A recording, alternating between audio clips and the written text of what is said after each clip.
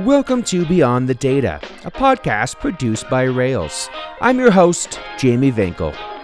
This podcast is all about fintech, and as the title alludes to, the people beyond the data. In this podcast, we'll bring in industry experts from FIs, fintechs, people from customer success to engineers, and everyone in between, so we can learn as much as possible about this industry and grow together. This week we're talking about financial ratios and whether or not Air Jordans are still cool. You might recognize our guests from previous episodes. We have Pasha Savary, Director of Data Science. And also Grisafi Tsoukalas, Senior Quantitative Developer. So we can jump right into it. So why financial ratios? Why are they so important to a small, medium-sized business's health and financial health, and why is it important for us to have that service and option here at Railz? Yeah, it's a very good question. I often think of financial ratios as the heartbeat of a business. They are the thing that much like the human body, with the various functions, they are the thing, the indicators that are able to paint a picture of the trajectory, the momentum, and the health of your business. Not just its financial health, but also in many ways the aptitude or the ability of your product in terms of meeting the needs of your users or customers. Yeah, I would agree to that. Financial ratios are essentially the backbone of any type of analysis that usually is being done with respect to a company. And like Pasa said, not limited to financial analysis. They also tell a lot about the structure of the company and how it performs and how it operates in general. No, that's great and makes perfect sense to me. And I try to remember my personal experience with financial ratios is just a finance class I had in university where I had to memorize all the equations, and it just drove me nuts, but super important. Kind of wish I had a cheat sheet at the time. But can we dive in a little bit more about the different types of ratios? Maybe not all of them, but can we give a little overview of maybe, the top ones that we use here at Railz to help our customers out? There's one particular ratio that I think is absolutely critical from the perspective of a financial institution that is interested in making funding available to a small and medium-sized business, and that is the probability of default ratio. The probability of default ratio is probably one of the most prominent of the ratios in our tool set here, and is really designed to give you a sense of the chances of a particular business in a given industry of succeeding within a certain window of time. And so we have something called the distance to default, and these two measurements together are used to actually, one depends on the other, are used to give you a better sense of just how reliable a given business's trajectory is in terms of making it through the next 3, 4, 5 years. So that's certainly one of the more important ratios that we depend on. The other is this what we call return on assets, and return on assets is designed to give you a picture of the financial health of a business in comparing the various accumulated debt or the outstanding obligations that you have on debt, in addition to things like depreciation and amortization and taxes owed, as a ratio of your total assets in ownership at your company. And it too is able to give you a better picture of just how profitable your business is. There are a number of other ones that we classify as related to either profitability or efficiency or the liquidity of your business. And so there's like 30 or 40. Well, I would like to focus more on the liquidity family, let's say, of ratios. So all the ratios that are falling under the liquidity umbrella. And I would actually pinpoint that because it's important for small businesses that are mainly cash operated to examine those financial ratios. Usually those liquidity ratios in cash operated business will be very different than other traditional larger businesses. So providing this particular data, I think it's important both for the FIs and the small businesses. The FIs have now a pool of data that they can easily benchmark a company against its peers, and the small businesses can have that particular set of ratios demonstrated to show exactly how good they perform the businesses, because it's actually the core of how the operations of the business work there. Like everything that has to do with cash is the core of the operations in cash-related businesses. No, that's great. Thank you for that explanation of a few of them, because as you mentioned, we have quite a few in here. Lots of ratios, 30 or 40. I think you mentioned, Pasha.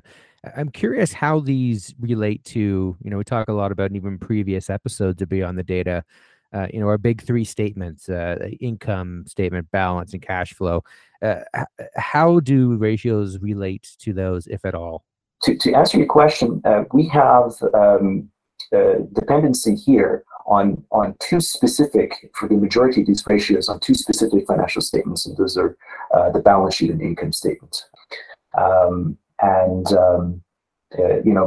Much of this, for instance, on the balance sheet, as an example, you can categorize a lot of these ratios under current assets, non-current assets, current liabilities, non-current liabilities, for instance.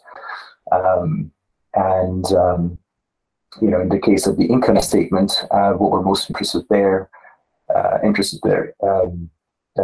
with regards to the income statement are obviously the income and expenses, but more specifically operating expenses, and things like general revenue and cost of goods sold and that sort of thing. Essentially, what the financial ratios achieve with respect to the financial statements is that it helps the user analyze the statements without necessarily having to look at them directly.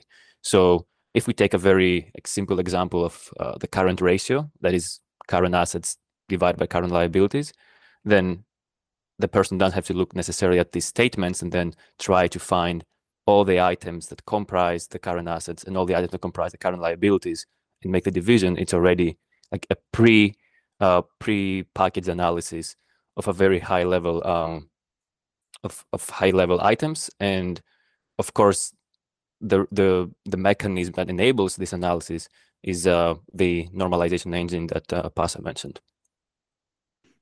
Well, that's great. So would it be a fair kind of high level statement for me to say, based on what you both just talked about, that ratios allow us to get a bit more granular with the information that we see in the statements that you referenced?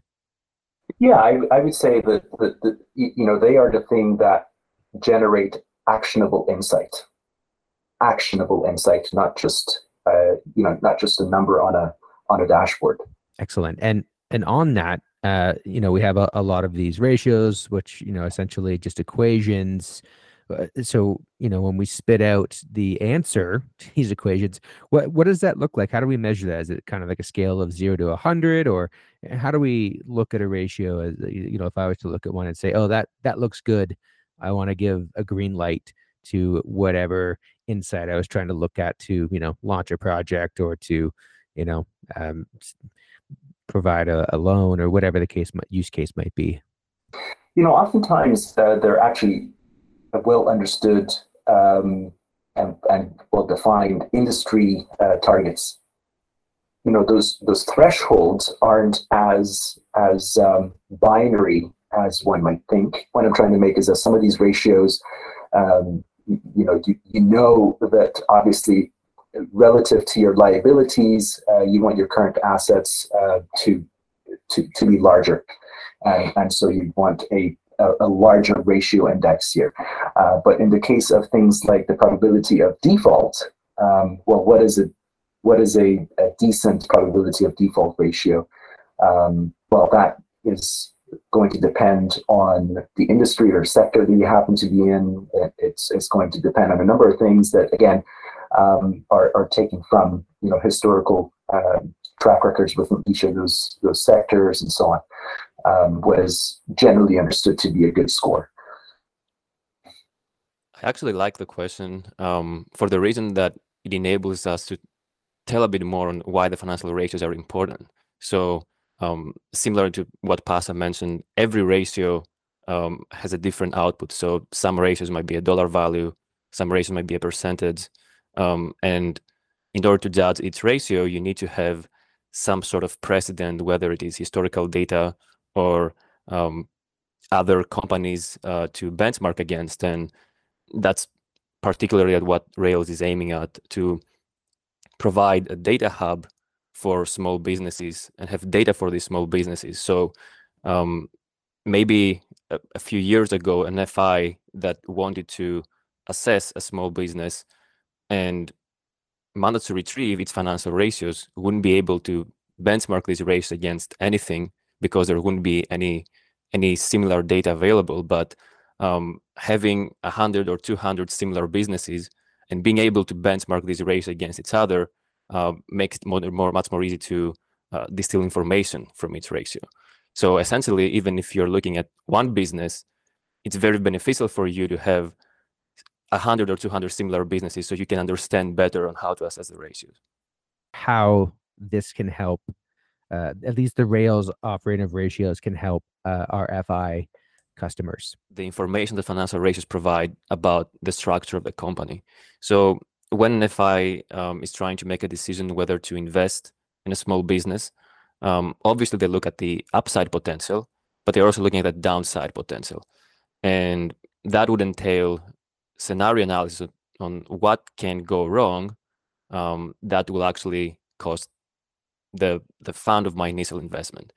And having those financial ratios available for its company makes you understand and what these scenarios are. So a company, let's say, for example, is very short in cash, is obviously that will be much more sensitive to problems with cash shortages or problems with how they collect the cash. And another company that will be much more leveraged in terms of debt will be much more exposed to interest rate changes.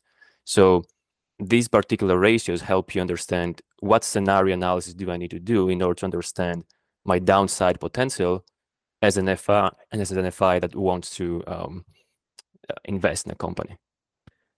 So going one layer deeper on that and thinking about the SMBs, the small medium businesses, how can this help them? And we obviously talked about this quite a bit already about the more maybe short-term or day-to-day decision-making process for different areas of the business, but how can this really benefit those businesses? So we've kind of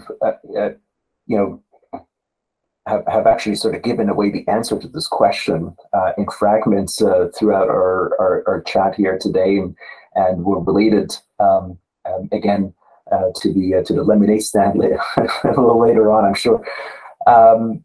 For more clarity, but really the essence of what these ratios can provide to a business itself are Well, let's put it this way: how can we help you do what you do and do it better, so to speak, right? Regardless of what industry or sector you happen to be in, the ultimate goal of a given business is meeting the needs and the demands of their user economy.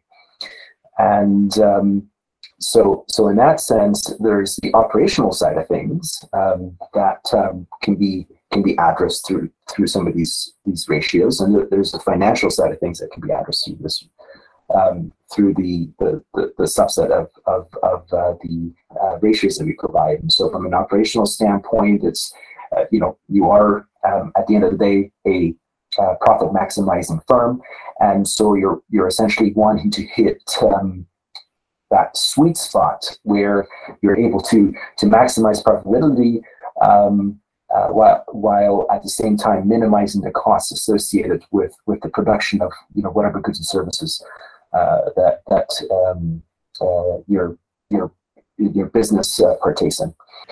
Anything you want to add into that one, Chris? I think the last point that Pasa touched is one of the most important one.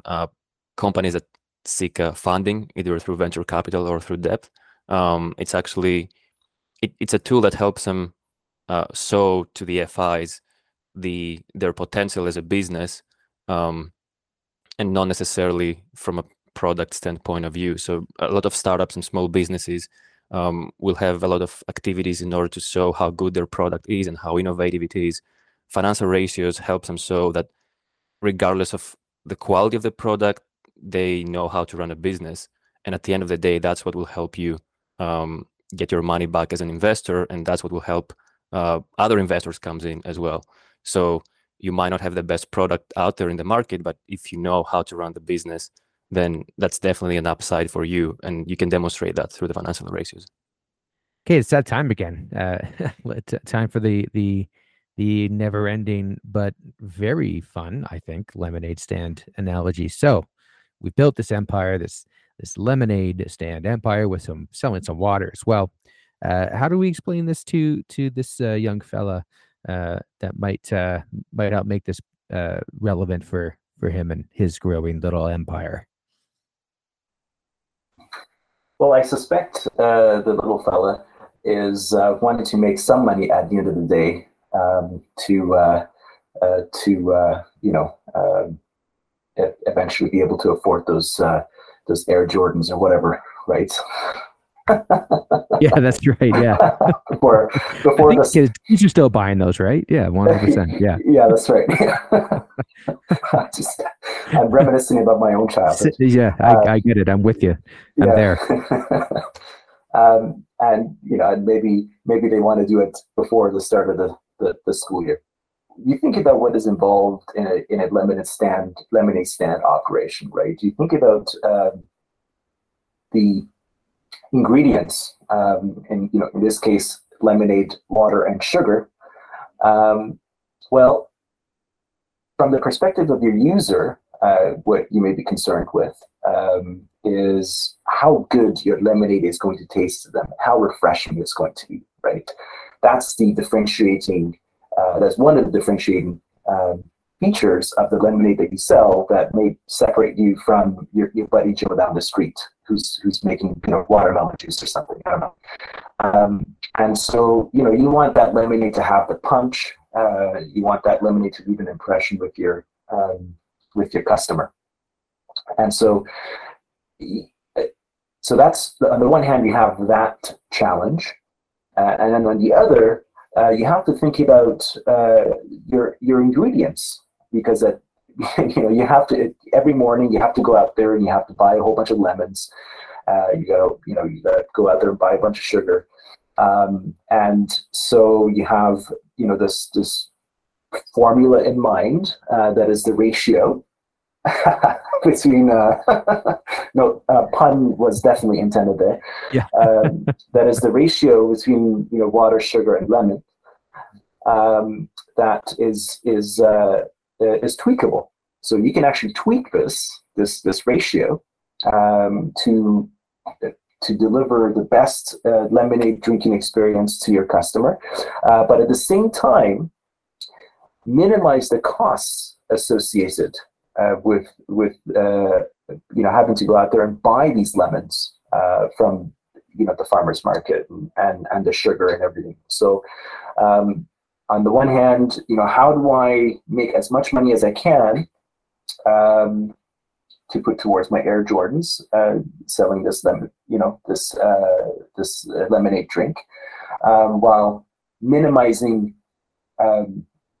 my cost of acquiring lemons in the morning. So, perhaps how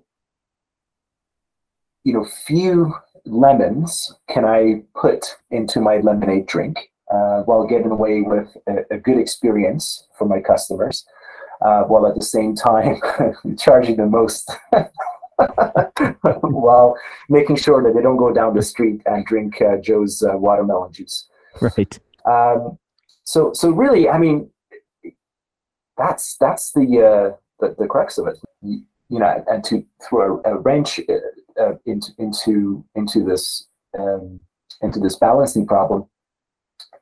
Your situation might be further complicated if you're not totally self-funded. Maybe there's some kiddos out there who broke the piggy bank and used all that money to go out to the market and buy their lemons and sugar.